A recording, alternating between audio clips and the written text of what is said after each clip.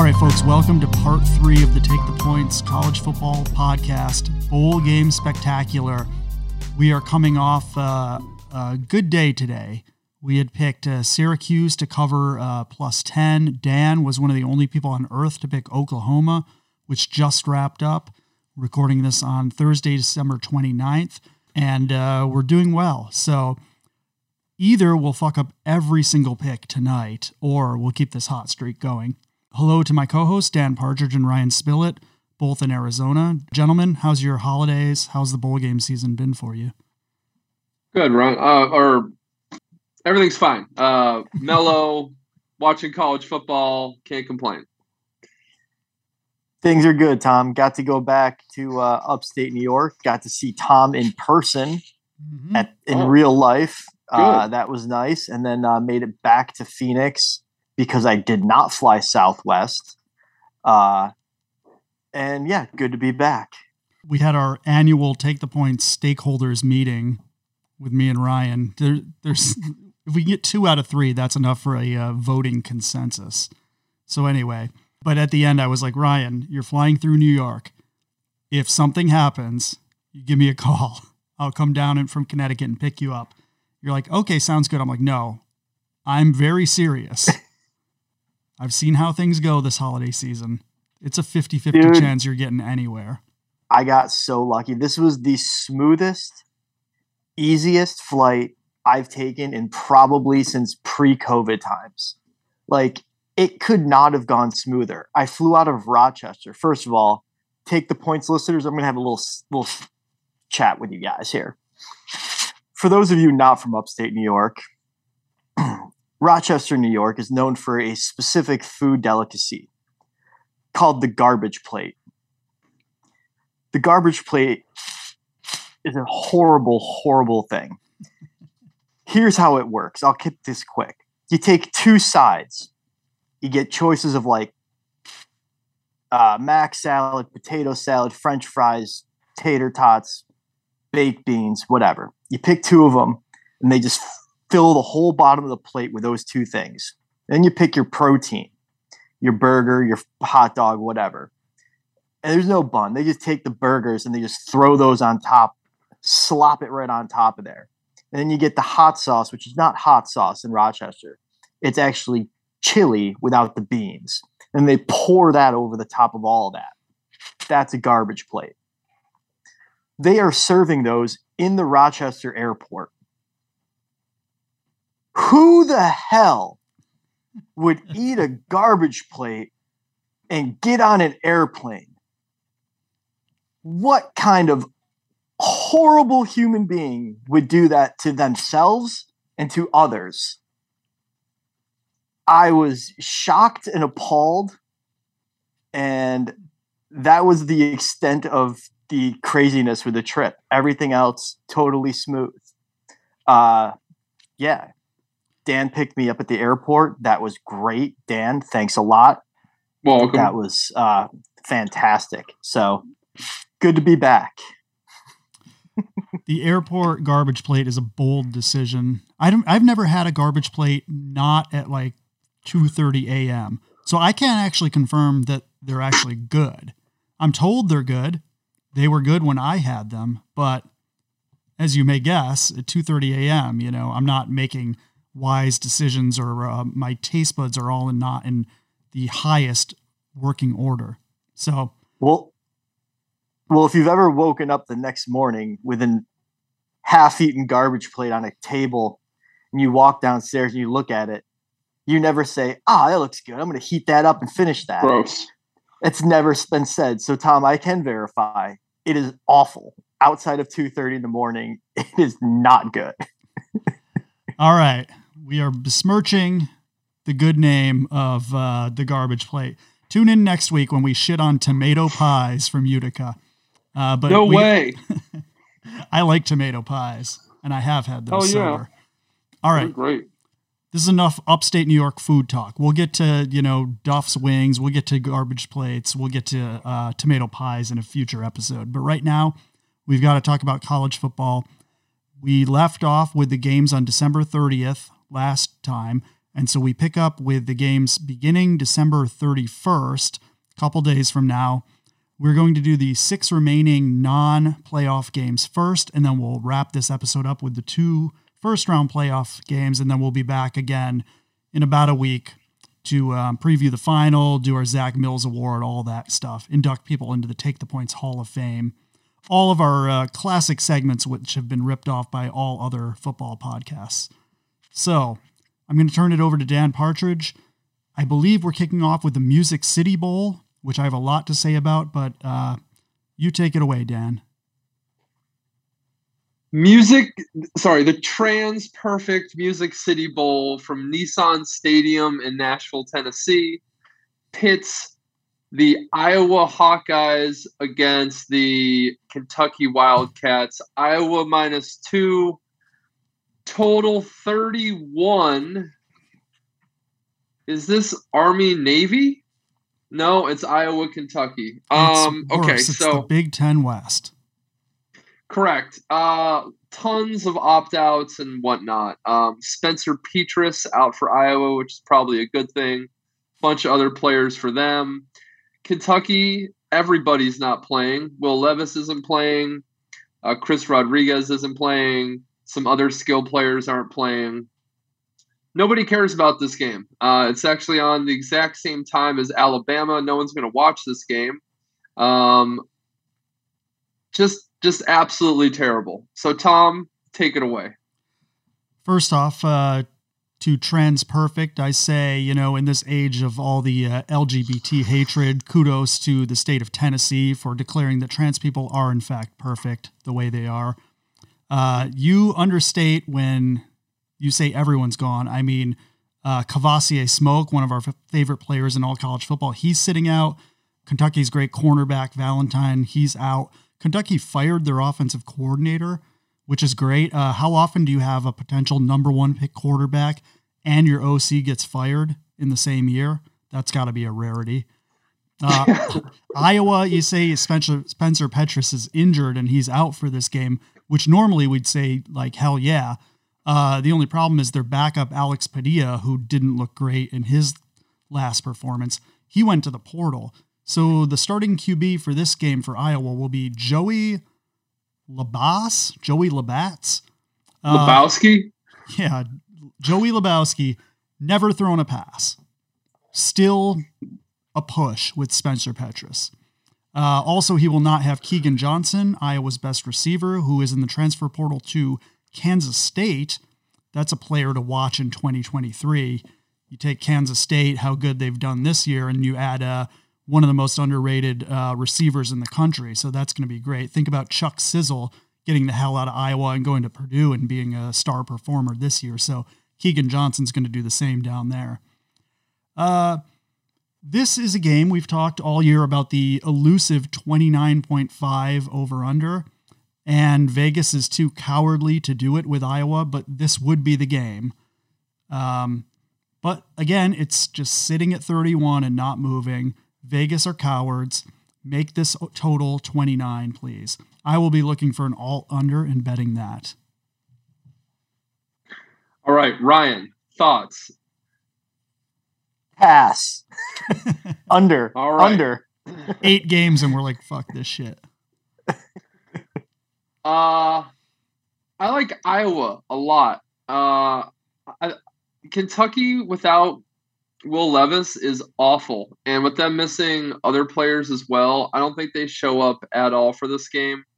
Iowa, I mean, come on. All year they never score on offense anyway, so what's it matter? They'll find a way to score on defense or special teams twice and try to win this game like 17-6. My pick was 14-6, a punt return and an interception.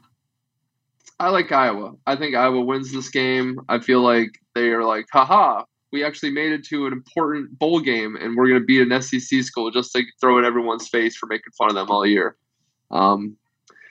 Anyway, Iowa under, hook it. Question for you guys. Who made out better, Iowa in the portal picking up Cade McNamara of Michigan and UK picking up Dennis Leary of NC State in the portal. Who's in a better position for next year with those guys?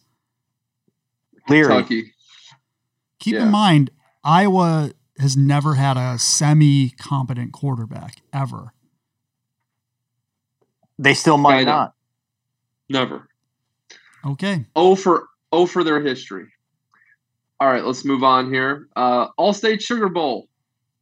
Also early, 10 a.m. start. Alabama, Kansas State. Kansas State won the Big 12 in overtime against TCU. Scrappy team all year. They had a really, really great year. Explosive running back and Deuce Vaughn. Great defense. Really, really good, solid team. Unfortunately, they're playing Alabama, and Alabama, their star players are playing, and they're pissed off. Bryce Young's playing. Will Anderson's playing. Not good. This line opened at 3 and moved to 6.5. We are back in the Rule 1 of college football gambling. It applies to this spot. You bet on Alabama or you do not bet the game. I see Alabama playing Kansas State. I see a line under 7 points. I see the game being played in Louisiana. Give me Alabama. Short and sweet. Ryan? Yeah, totally agree. This is bet this as soon as you possibly can before it gets over 7, even though that's not going to matter either.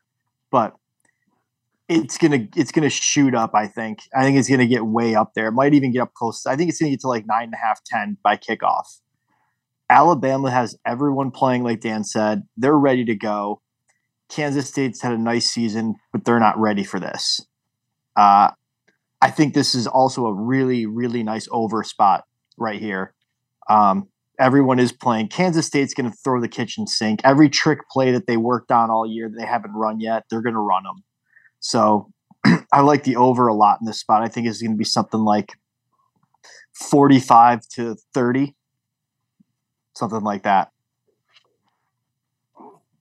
So it's funny. Yeah, it's funny. I liked Kansas State in an under when this first came out because I was assuming everyone from Bama would sit out, or at least Anderson and Bryce Young, which would make a world of difference. I'm shocked that they're playing. I still think you have to wait until game time just in case they pull a Kayshon Boutte and change their mind.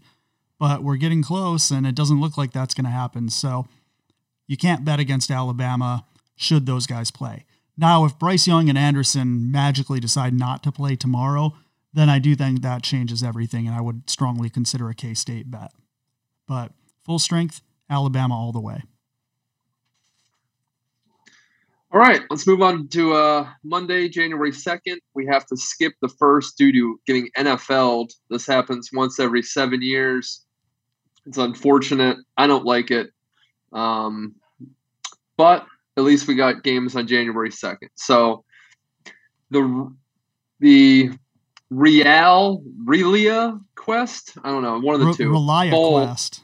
Relia Quest, see, neither. Option 3, Relia Quest Bowl from Raymond James Stadium in Tampa, Florida. Mississippi State, Illinois.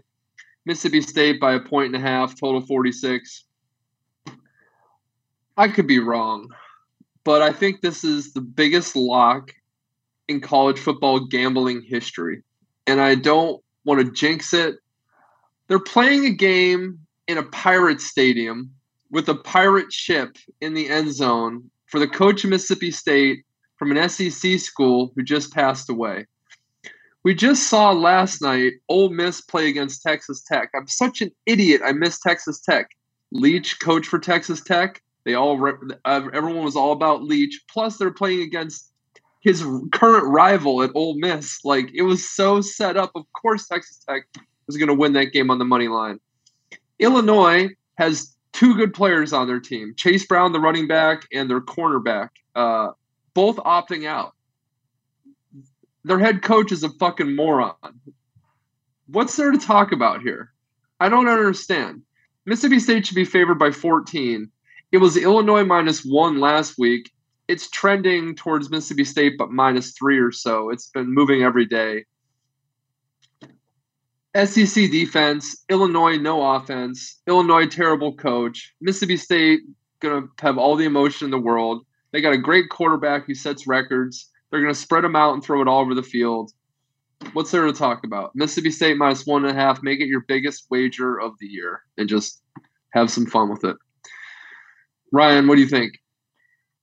I mean, I couldn't have said that better myself. I'm going to go ahead and just add on that the over-under is 46, and I think Mississippi State can get to about 40 themselves. So go ahead and just hook that over on top of that too. Tom? Mm-hmm.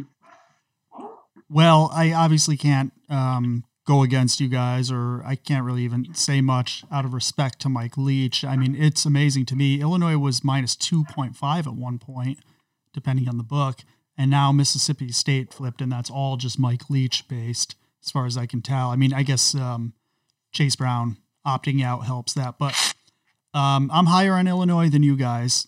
I think they're a pretty good team. They've got a great offensive line. Their backup running back's good. They'll be just fine without Chase, but it's Mike Leach. It's in the Pirate Stadium. It's Mississippi State. You saw what happened with Texas Tech. Multiply that by 3. So, what else can you do? Rest in peace, Mike Leach. All right, let's move on to the old Goodyear Cotton Bowl from Jerry World in Arlington, Texas. Tulane takes on USC. Tulane's biggest bowl game since World War II. Nice story for them, winning their conference. They play USC, who is one game away from playing in a national championship. Of course, there's some opt-outs for USC. Jordan Addison, a couple other players. Allegedly, Caleb Williams is playing. I'm not so sure still, even 2 days before that, but I think it's 50-50. Even if he misses the game, I don't think obviously it matters, but I still like USC. Look, I know Tulane's had a good season. They'll be very motivated, but I just think they're a little bit outclassed here. It's a short line, only 2 points for USC, total 62. Give me USC and the over, and I could be wrong, but if Caleb Williams plays, I'm happy laying under a field goal. That's my pick for that. Tom, what do you think? Yeah, I'm with you. I'm not trusting 100% that Caleb Williams will play. I was kind of surprised to hear that, much like Bryce Young. It's just weird who opts out and who doesn't. It seems very random this year. My feeling is this is going to be like that Georgia-Hawaii game if USC's first string played. They're just way better than Tulane, and it doesn't matter how motivated Tulane was, USC would crush them. Now, with Addison out, if Caleb Williams doesn't play, a few other guys decide to opt out, and it ends up being closer to like first string Tulane versus second string USC, then I think it's a pretty tight game. I would probably still take USC if it's only at 2, but I expect it to be closer. So just watch for the opt-outs and wait till game time to bet this. But if it ends up a short line and Caleb Williams is playing, I think this is an easy one. If he plays, I think they win by double digits. Ryan. You guys are all kind of making, the right play, the right decisions here. I just have this weird Lincoln Riley bowl thing stuck in the back of my head. It's just same. Yeah, but that's against Georgia and I know Ohio State. It hurts. I can see him somehow blowing this game 34-30. I just don't know how it's going to happen. It's the weirdest. I can't shake this feeling. Vegas can't shake this feeling. That's why it's 2 and not 9. And, so true. And we say this all the time. Like, we see a shady line and we're like, Vegas knows something we don't. It might not be an opt-out. It might be Caleb Williams had a hamstring tweak in practice the day before the bowl game, not going to play. That's 100% in a possibility where he went to the Lincoln Riley. He's like, look, coach, I don't want to get the shit for being to opt out and all that, but come on, man. Can we just say I got hurt the day before? I won't practice. We'll let the other guy get ready, prep for him, but day before, just let's call it a day.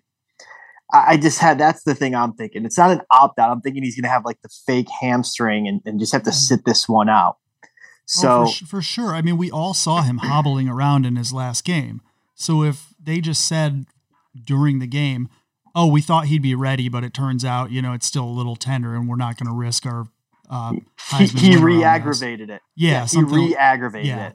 That wouldn't shock me at all, which is why I say wait till game time. Yeah, I just can't shake that feeling. Vegas can't shake that feeling. USC is the 100% the play, but I don't know, man. Got a weird feeling. I agree with you, Ryan. Like, normally I would hammer this, but I've placed no action on this game, and I'm not sure if I even will. I'm just going to bet a ton on Mississippi State instead, to pretend like this game's not going on, and just kind of keeping it at an arm's length. I'm giving this one a stiff arm, keeping it away. This crowd's going to be like 80% Tulane, right? You would think, right? Yeah, USC I don't think fans were championship or bust, and they're not going out to Texas right now. No, they Tulane are staying in town and heading to the Rose Bowl to watch Penn State, Utah instead. Buses they're going to have just hordes of buses flowing in from Tulane. Like, yeah, USC fans aren't going to this game. This is going to be all Tulane, the whole crowd, and all the neutral people are all going to root for Tulane too. Yeah. Yes, if you're an alumni of Tulane and you make enough money at your job for a plane ticket and or bus ticket, you're going. It's true. All right, let's move it on to the Cheez-It Citrus Bowl. Oh boy. From Camping World Stadium in Orlando, Florida. LSU. Purdue. LSU minus 14.5, total 56.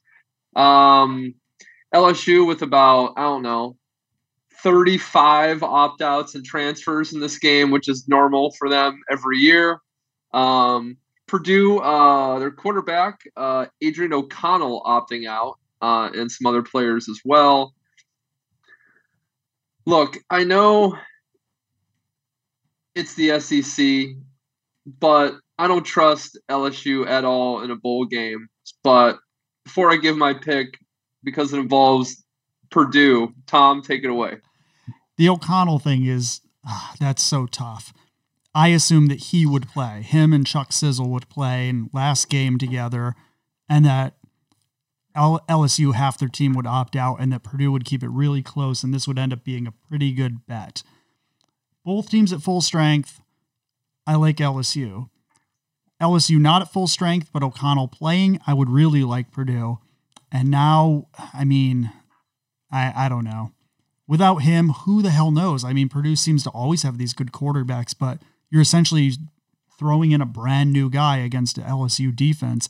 Even if it's the second string or young guys on LSU, that's just a tough place to put a probably young quarterback in. So I'm probably going to stay away in practice, but I think LSU has to be the pick. You can't bet on essentially a Purdue team that's already a Big Ten West 7-5 team without the one guy that made them win the Big Ten West. So it's a LSU by default pick, but I really hate this.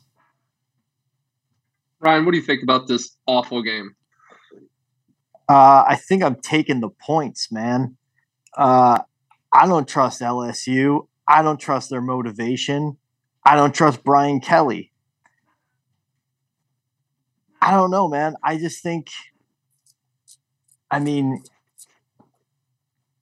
this game's highly suspect. Yeah, it is just, it's such a shady game. And for this one to be the one with like the highest spread is just, that doesn't make any sense to me. So I'm going to go ahead and just take the points because that's a ton of points and just kind of hope for that. It's just too many points for me.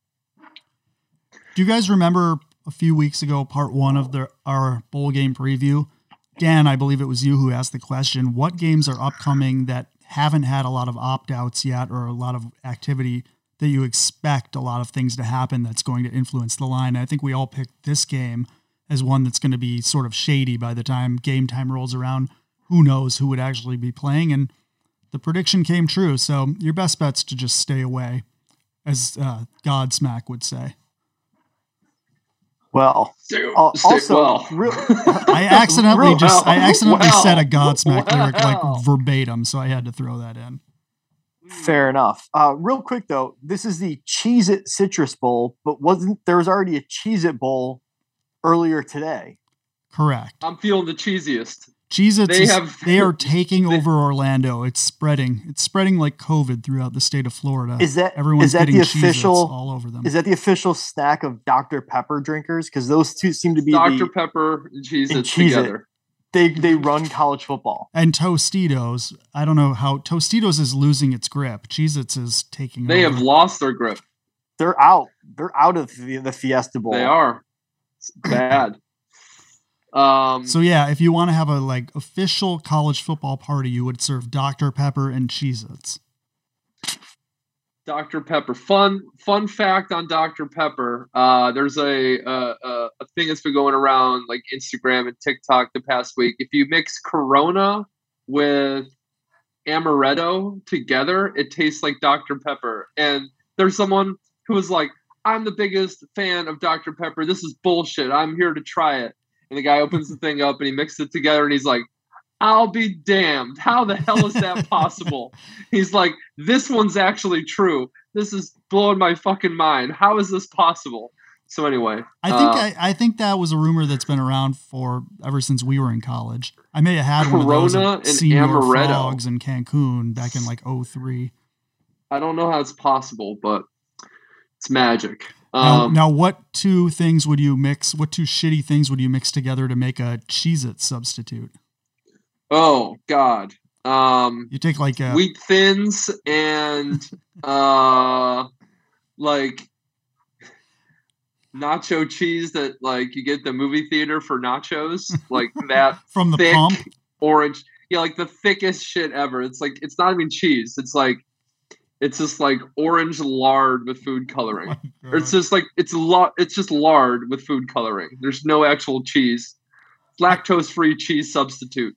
You take a bag of Cheetos, you crunch those up into fine dust, and you pour that into a bag of croutons, and you mix that around, and there you go. You got some budget Cheez-Its. I know that was a joke question and two joke answers, but I think you're actually correct, both of you. Unfortunately, yes. So that's gonna be my New Year's party. I'm gonna serve. It's gonna be a great party. Corona and amaretto and Wheat Thins and Lowe's movie theater nacho cheese substitute. Very delicious. You guys want to come? No. Penn State, Utah. Utah -2, total 52.5. Penn State's got some opt-outs. Joey Porter Jr., some other key contributors. Utah, their three best players have opted out. Clark Lloyd, Tavian Thomas, and Kincaid, the tight end. I'll take this one. Look, Cam Rising isn't that good. I think he's gotten worse. He has a little Zach Mills in him. He was better last year than he is this year. I've seen some suspect performances from him. Utah was at this game last year. It was a big deal to them. It's so obvious that their motivation is not as high this year when three of their players have opted out for this game. If Penn State can't beat Utah without three players, that's pretty sad. But James Franklin is the coach for Penn State, and that makes it very difficult. I have no idea. Oh, by the way, I forgot to tell you, the pick for the last game for me, LSU Purdue, is under 56 is my pick for that. I think it's a sloppy mess of a game. Anyway, back to this one. Give me over 52 in this game. I'm not sure how, but when Penn State played here against USC, it was a shootout. I think both defenses aren't as good as normal, and I think both coaches are actually going to have some fun with this game. It's going to be kind of laid back. So, yeah, anyway, over 52.5 is my play in this game. Tom, Penn State, take it away. Dan, very astute. Very astute. And this is why we do a show together that is better than all other college football programs. despite being far less popular than all of them. Welcome. Everyone expects this to be a smash mouth, low scoring game. I think the opposite, as you said. I think it's going to be a fun, high scoring. It's not going to be like Ohio State, Utah last year, not that high, but I'm thinking like 31-28, 35-31, something in that range. I'm really not sure who wins. When the game first was announced, I thought it was a tough draw for Penn State. I thought that Utah had the advantage. The more I think about it, and with the opt-outs, Penn State is losing just as good of players, if not better. Like Joey Porter Jr. is going to be a first-round pick. Olu Fashanu, their lineman, he's injured. I guess, I don't know if he's coming back or I think he's going to the NFL, and he's going to be a very high pick too, which is funny because like Penn State's offensive line isn't that good, but they always seem to have one NFL talent on there. And then Parker Washington, arguably their best receiver, is opting out. So on paper, they have just as big, if not bigger, losses than Utah, but Penn State has guys who can step in and fill those roles, whereas Utah, losing Thomas and Kincaid especially, they don't have guys who can just step off the bench and fill that in. They don't have the depth, so to speak, or it affects their game plan too much. So I think, as you said, this comes down to just two gunslinging quarterbacks, 42 years combined experience, one small business owner. I think those guys just go out there and have fun. And it's Clifford's last game. Is it Rising's last game, or is he coming back? I don't even know. It doesn't matter. I'll look that up. I mean, it's two guys who play the game fun. They make a lot of junior plays. They make a lot of turnovers. Two guys who are Brett Favre-esque. And I think it's going to be interesting. Penn State's going to be showcasing a lot of like young talent, especially on the defensive side. James Franklin likes to kind of work in next year's guys in the bowl games. So you'll see the start of next year for Penn State and who's going to be the talented guys on the team. You'll get a preview of guys like Abdul Carter, who I think is going to be your next, Micah Parsons-esque stud. But it's going to also mean that there's going to be missed tackles and things like that. And it probably will be the same for Utah. And so low confidence, but I like this to be a Penn State win by about 3 points, scores in the 30s, take the over, take the points with Penn State. And my one last note, enjoy this game because this might be one of the last quote unquote traditional Rose Bowl games as we go to a playoff. You're either going to get the Rose Bowl as part of the playoff, or you'll get teams that aren't from the Big Ten or Pac-12 or whatever it may be. There might only be a couple of these left, so I'm expecting a good one. Enjoy it. Enjoy the parade. This is my favorite sporting event in all sports, so I can't wait. Okay. A lot of good points, a lot of things going on. Washington just scored. That's right. So yeah, I think you guys are both right now with the over. Totally agree with that. This is going to be a bit of a fun kind of high scoring game. I think though, if you're going to pick a side, I think this comes down to, Dan kind of said it, alluded to it, said it. It comes down to coaching. And if it's going to come down to coaching, a field goal game, either way, I'm just going to pick the coach I think is better if I think it's a pick 'em. So I do think this is a pick 'em game. I do think Utah has a better coach. So I'm going to go, with a 38-35 Utah game. For guys like us, you've got the Rose Bowl rolling right into Bills-Bengals Monday night. Doesn't get much better than that. No, that's outstanding. I'm actually playing 18 holes of golf in the morning before all this too. So quite the day. That's a good day. Yeah, have to take advantage. Cam Rising only threw for 300 yards or more twice this year, both times against USC. Fun fact. All right. Anyway, I agree with you, Tom, as well. Penn State and the over. I think Penn State finds a way to get this one done. All right. No more messing around. We've made it. We've picked hundreds of games. We've done many tarmac reports. We've talked about coaching and restaurants. We've talked about why both of your opinions are wrong every week. We've talked about upstate New York. We've talked about Godsmack. We've talked about Kid Rock. Talked about the cigarette smoking man. And it all gets us down. We have 3 games left to talk about. 2 of them will be covered tonight. We have 1 more coming for next week. Let's stop messing around.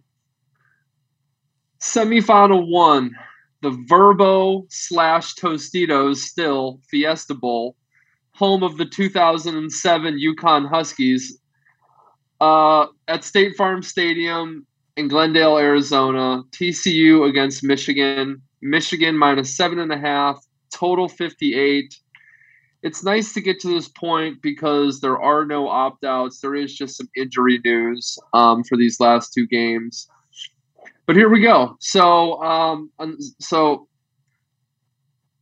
we'll start with TCU. TCU undefeated, magical regular season. A lot of come from behind victories. I think they were losing at halftime in 5 of their games. Fell short in overtime to Kansas State. Very close game, obviously. Easily could have won that game. They easily could have lost a couple of games this year, too. Their quarterback, Max, he made the Heisman finalist. They have a ton of team speed. They have an elite number 1 wide receiver, well-coached team, just really, really solid all around. And they're going to take on Michigan. Michigan last year made the playoffs after beating Ohio State. Then they got rocked by Georgia. They made a quarterback switch earlier in this year, and same story played out. This year they played at Ohio State, and people thought Ohio State was going to take care of them, but they ended up waxing Ohio State. Big story is Blake Corum out for this game with season-ending injury. People think that isn't really that big of a deal. That remains to be seen. Michigan minus 7.5, total 58.5. All right. Look, I'm going to root for TCU for sure, and I think TCU can win this game. But Michigan's a more physical team. I think they'll be able to run the ball with success on TCU. I don't think Michigan's defense is necessarily going to shut down TCU either. I don't want to bet against or on Michigan, and I don't have enough confidence to bet TCU plus 7.5 personally. But I do like the over. I like 58.5. I think Michigan can get in the 30s and 40s. I think TCU's in the 20s or 30s. I would love to see TCU in the high 30s and Michigan in the low 30s. That would make me the happiest. But yeah, interesting semifinal. I don't think a lot of people saw TCU Michigan as one of the semifinals this year. But all right, Ryan, what do you got? Oh boy, this is the hardest thing for a gambler right here. Picking, a game that's heart versus head. Yes. Dan, you're kind of on that. So as I make these mental gymnastics in my brain trying to figure out the best way to play this game, I just keep coming back like, am I just being a hater? Am I just because I just don't like Michigan? Am I being a hater? And I'm like, no, I actually believe in TCU. I've watched them all year. The physical thing with Michigan, like, that's more of an offensive thing physically. I don't think it's like defensively. I don't think it's going to be that big of a deal for TCU to deal with Michigan on that side of the ball because, despite it being the Big 12, Kansas State's physical. That's a physical program. They're going to play you hard every time. Baylor is going to freaking hit you in the mouth. They might not always be good. They might have some ups and downs, but they're a physical program. They're going to whack you. TCU can handle that. It's just a matter of can they outscore Michigan? And I think they can. I think they have a quarterback who's proven that he stays cool in all situations. Michigan hasn't played any close games. I don't know if their quarterback's going to shit his pants if he's got to make a 2-minute drill play. I just don't know. And that worries me. So for those reasons, and because I do think coaching absolutely matters in this spot, and I think that is a clear advantage for TCU.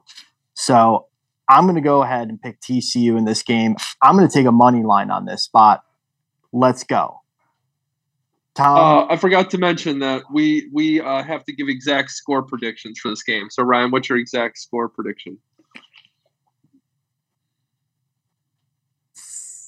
35-33 TCU. Okay. I'm going to go with 38-27 Michigan. So it's down to me. I'm the Big Ten guy here, so I will hopefully not be accused of favoritism when I say that TCU certainly has a shot in this game. I think that in both of the semifinals, I personally am going to go with the two teams that are more physical and that physically dominate people. I do believe that even in this era of air raids and spreading things out and 5 wide, every football game at this level, at the high level playoffs, is still won in the trenches. And Michigan is better than TCU in the trenches because they're better than all but one other team in the country in the trenches.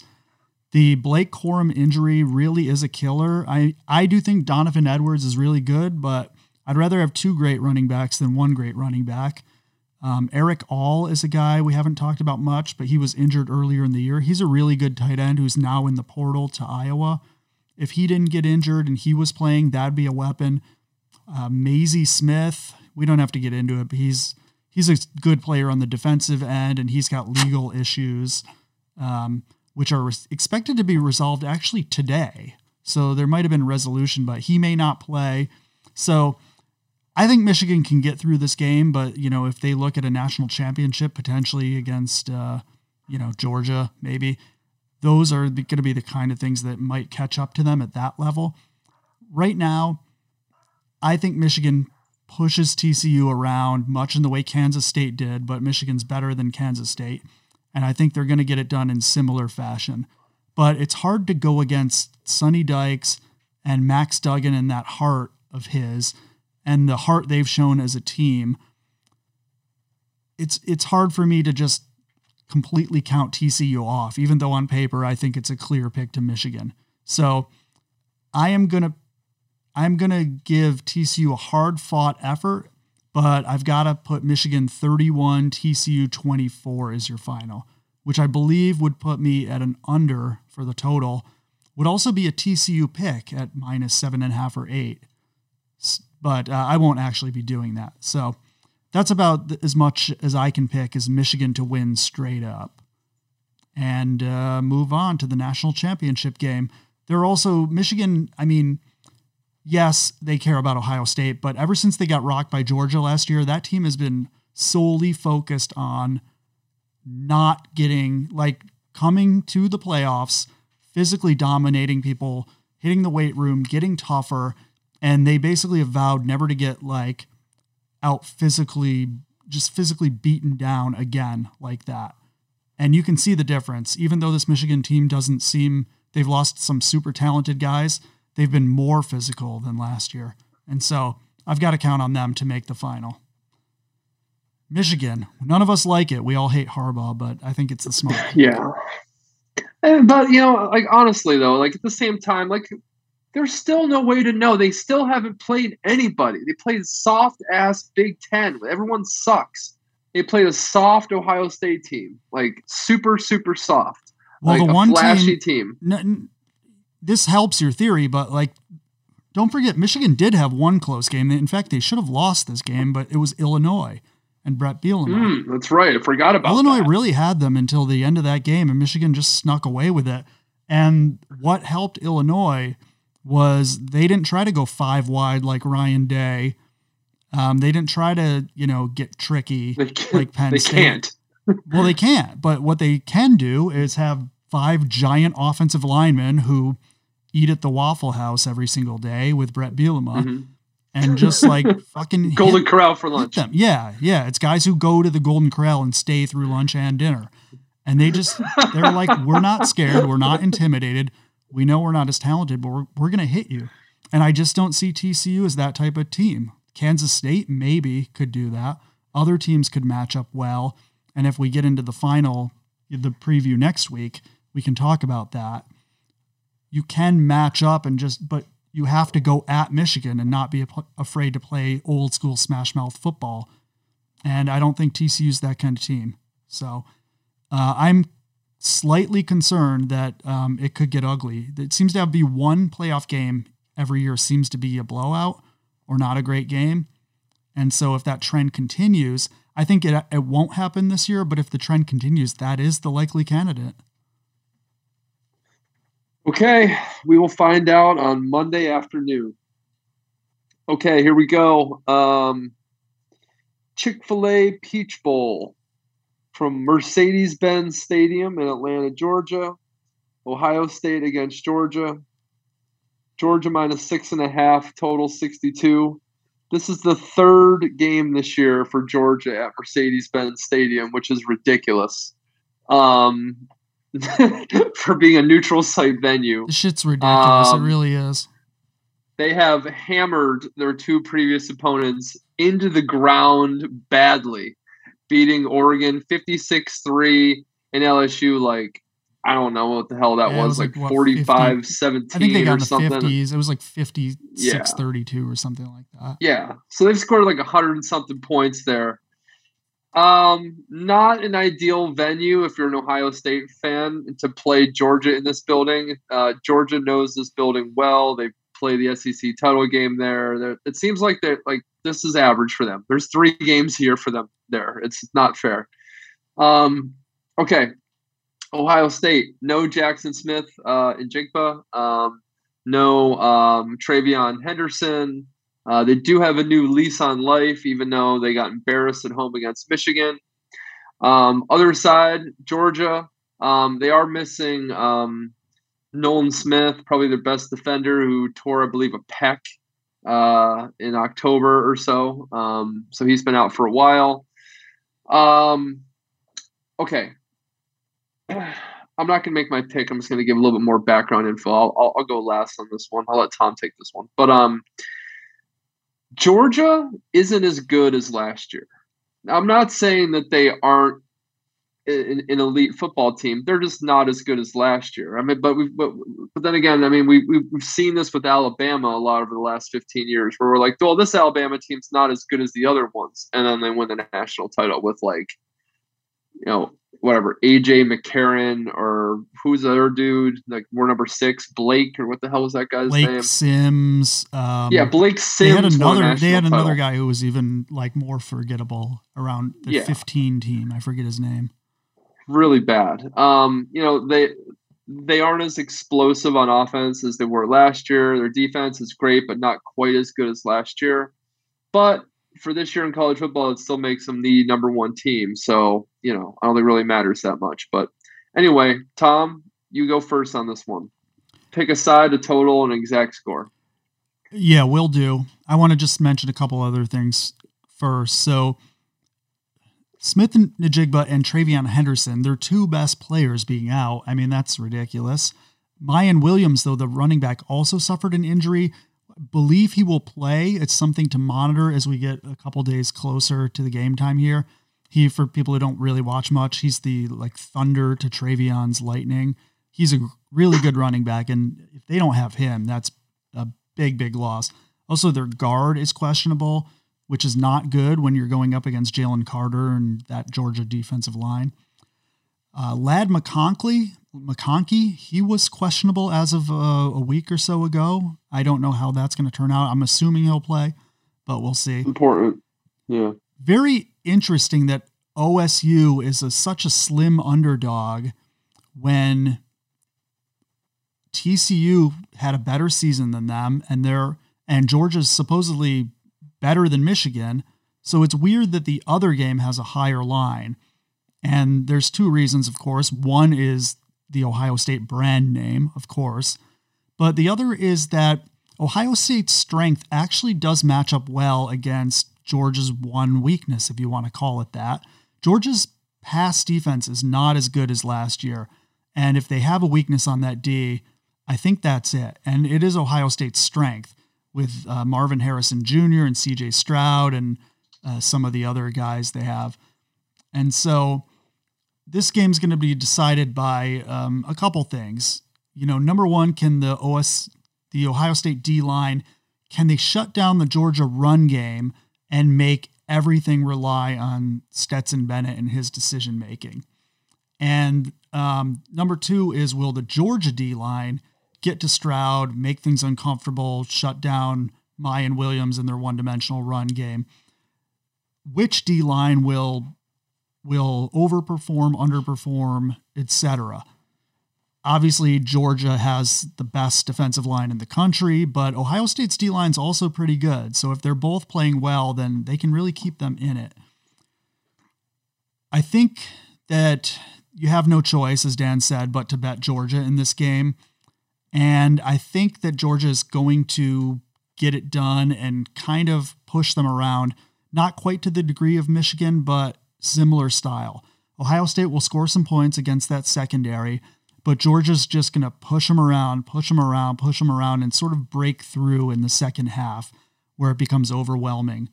I'm still torn on Ryan Day as a coach. I think he's an amazing recruiter, but I feel like something is missing from those previous Ohio State teams with Urban or Jim Tressel. And you said they're soft, Dan. That might be a slight oversimplification, but yeah, something's missing. And I've never seen them get pushed around like they have the last couple of years with Michigan. So I think Georgia wins this game. I think it's going to be 41-31 is my score prediction. So that's lay it with Georgia. That's an over. Despite the defenses, I do think these teams will find ways to score. I think the key is going to be, as always, Stetson Bennett, who, even though he's going to maybe win back-to-back championships, even though he was in New York for the Heisman, somehow still underappreciated and should have won the Heisman, in my opinion. Georgia's way better with him. It's going to be real interesting to see what they're like next year with Grayson McCall or some other guy like that. And I think they get it done. It would have been nice if all of these teams were at full strength. If Blake Corum wasn't injured, if Jackson Smith-Njigba and Travion weren't injured, if Georgia wasn't missing a couple of guys. I don't like the fact that this year's championship is going to be won by attrition a little more than it has been in past years, but I guess that's the way it is. So I'm going with Michigan. I'm going with Georgia. We're going chalk. I'm not really excited about it, but that's how you've got to go with your head. Ryan. Yeah, Georgia's the play here for sure. I think Georgia's the play here easily. And, yeah, you guys were saying it's pretty obvious they're the better team. Now, Tom, I thought you made an interesting point. You said that Ohio State's strength is their passing game, which is true for sure. Georgia averages less than 10 yards fewer passing a game than Ohio State does. Well, they're also very good. That's why I'm saying Stetson Bennett's one of the, still underrated. Right. I'm just thinking that's interesting because it's like, if that's Ohio State's strength and it's just barely better than, Georgia's weakness. Yes. That indicates a significant talent, talent disadvantage there. So to me, this is just like a huge spot. I think Georgia absolutely waxes them. I think this is a situation where this game might cost CJ Stroud like $20 million. He might drop from like top 3 pick to like 12th. He's not going to go crazy. He's not going to go to the 20s or anything like that. But like he could go from 2 to 12, which is like a $20 million difference. So I think Georgia could actually do that to him. And so that's what I'm going to predict. I'm going to say this is going to be 38-23 Georgia. Okay.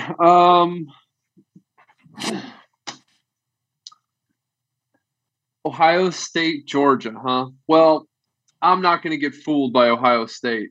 They have a lot of flash, a lot of this and that. Look, I think Oregon, LSU, and Ohio State are all about the same equals when it comes down to it. And Georgia beat the first one 56-3. They beat the other one 50-30. Ohio State gave up 48 to Michigan's, average offense with not a lot of explosive plays. Georgia 58, Ohio State 29. That's my prediction for this. Extreme over and Georgia, both. Stetson Bennett, he plays so great in huge games. He may be hungover against Missouri at noon, mid-October, as he should be as a college student. But when it comes to these games, he's been perfect. And I'm not going to go against what I've seen out of Stetson Bennett or Kirby Smart or what I've seen inside the Mercedes-Benz Stadium or what I saw against Oregon or what I saw against LSU or Alabama last year. You have to bet Georgia and you have to bet an over. Like anytime you try to bet an under in a Georgia game, that's like an important one. It finds a way to come in over. So anyway, 58-29 is my prediction. I think Georgia just puts on a show and Ohio State gets whipped. And I think you're going to hear Ryan Day's name on the hot seat, believe it or not, coming next year, even though most programs would be happy with an 11-win season. Losing to Michigan twice in a row and then getting blown out by Georgia on Saturday. You're going to hear if Urban was here, this never would have happened. Or, look, we should have hired Luke Fickell. And if Luke Fickell goes into Columbus with Tanner Mordecai and beats Ohio State next year, the seat will be so hot. So that's my extra bonus prediction for next year. Anyway, Georgia blowout. Plus, fuck Ohio State. So, two birds, one stone. That's that. Can I add something? Sure. I heard an interview with CJ Stroud, and they were talking about what you said, that it's basically a home game for Georgia. And he's like, yeah, it's going to be tough, but it's exciting to play in this stadium. It's great. You go in there. It's the home of the Atlanta Falcons. And it was weird. The way he said that, the Atlanta Falcons, I was like, oh, this is an audition for him, this game. So I don't know what pick the Falcons have, Ryan, but when you talk about where he's going to fall, CJ Stroud, if he plays halfway decent in this game, he's going to Atlanta. Well, Atlanta's not horrible. They're not good, but they're like, that division's so awful that they're like, I don't know, what do they have? 5-6 wins? They're going to be around that 12th pick. They might be around that 12th pick. That might be a spot where if he might fall right to them. So would it be better for him to go in there and get blown out? See, it's a catch-22, because if he gets blown out in front of the Falcons, then they're not going to like him. But if he does well, then he might get taken too soon for them to get him. So he might have to talk to some Falcons execs before and be like, listen. They might not take a quarterback. They just took Desmond Ridder last year in like the third round. So they might not take right now. Top Desmond 12. Ridder is not the answer for them. Right now, the Falcons would have pick 6. Just put that out there. That sounds about right for me. Yeah. So CJ Stroud, if he can hang within a dozen points of Georgia, throw maybe 3 touchdowns in this game, I feel like he's headed back to Atlanta. This is a tryout. So Atlanta pick 6, Rams pick 7, Saints pick 9 are all. Raiders pick 10. He can go to any of them. Panthers pick 11. Rams have to give their pick up to the Lions. Oh yeah, good call. Go Lions.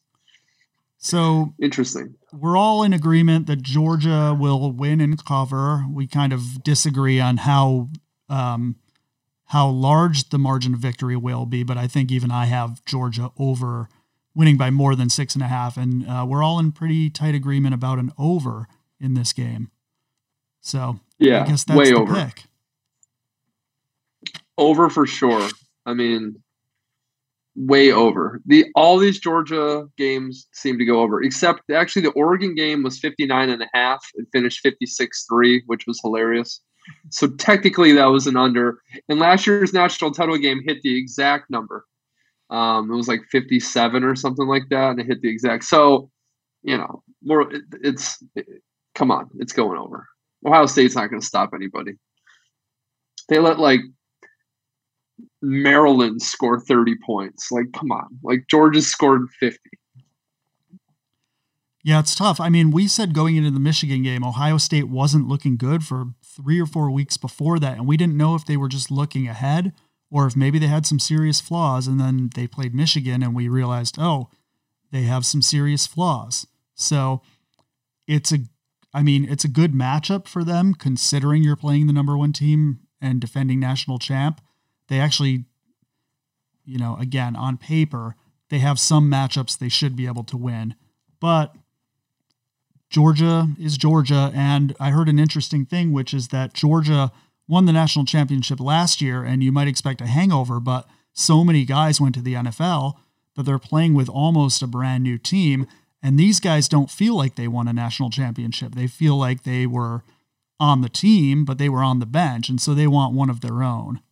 And so they'll be even more motivated. Not that you need additional motivation in the playoff, but these guys want a championship of their own.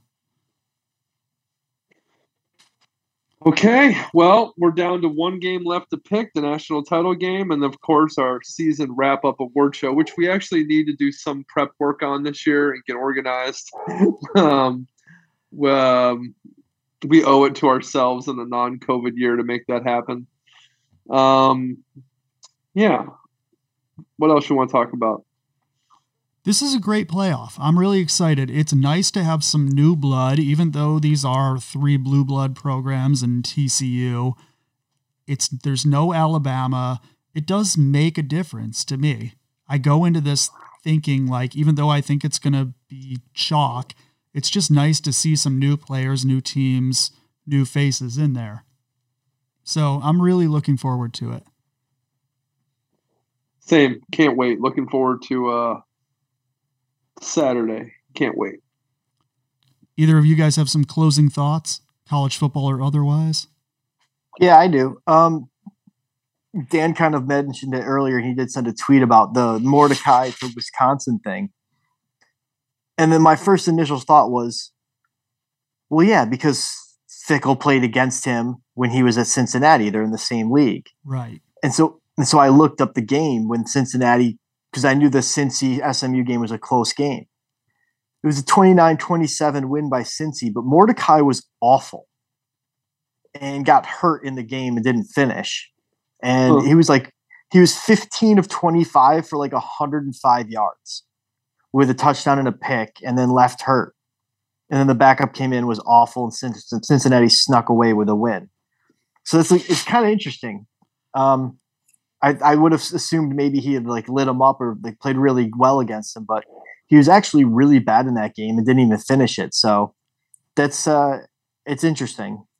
Well, they are in the same league, so surely Fickell's familiar with his week-to-week performance. The other thing is, don't assume he'll start because they also got Nick Evers from Oklahoma, the backup for Oklahoma, who's also pretty talented, a highly recruited guy. So they're going to compete for that job. Wisconsin's looking up, though. I mean, they've got some guys in the portal who are looking pretty good. I have nothing else to add. We'll have a lot to talk about next week in addition to the national title game. We always say that's going to be a short 20-minute episode. It's always an hour. It's going to be 4 hours. I'm calling it right now. It's going to be our longest one of the whole year.